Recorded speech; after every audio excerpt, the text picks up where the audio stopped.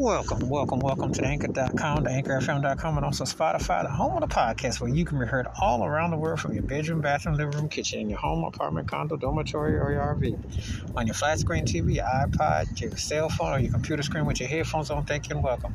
If you happen to be in the drive-through curbside service parking lot with a mask on, walking, running, jogging, out of school for the summer, back to school, on vacation, wherever you are, please be careful and safe and glad to have you. And again, you can hear this episode on Anchor.com, AnchorFM.com, or Spotify, or whatever service provider you're listening to. Appreciate your continued support, and now on with the episode.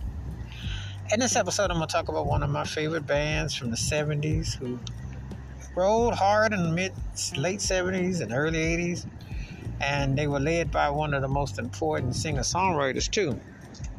And those songs just stayed solid, like they had once the pen hit, especially with the slow cuts, it was a game over because the versatility, the music, which these guys, the Skiggy from Alabama, so you had the country flavor with the blues, but you had the soulfulness of it, and it was just something else.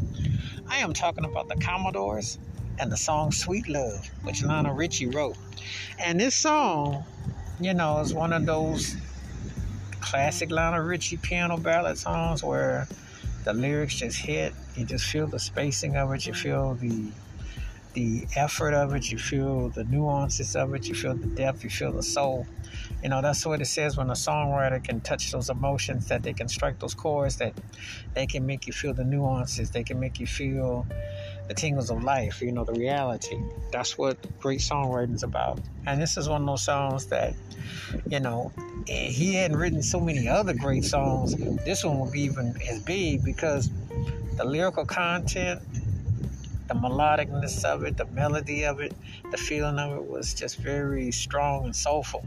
Had a strong country nod, had a gospel feel, just love the arrangements, love the harmonies of it. And the Commodore slow jams are some of the greatest slow songs ever because they had some cuts. And this was one of them that it still sounds good. It's like when you hear the song, you're like, oh, wow. He really went in and it just had a certain earthiness about it. That's the thing about it. The pen and those songs have just endured, and that's a testimony to the greatness of Lionel Richie. But the Commodores as a band were definitely bringing it, and they really, harmony, musicianship, production arrangements, when they work with James Carmichael, you can feel all that. Wash your hands, keep your mind clear, watch out for another, and please give me your thoughts and takes on the Commodore Sweet Love and how this song stacks out in their vast catalog. Let me tell you something, the Commodore should be in the Rock and Roll Hall of Fame easily, along with Lionel Richie. Keep it funky, keep on the one. Please be safe, be careful out there. If you're not heard the Commodore Sweet Love, please let me know your thoughts. Please do.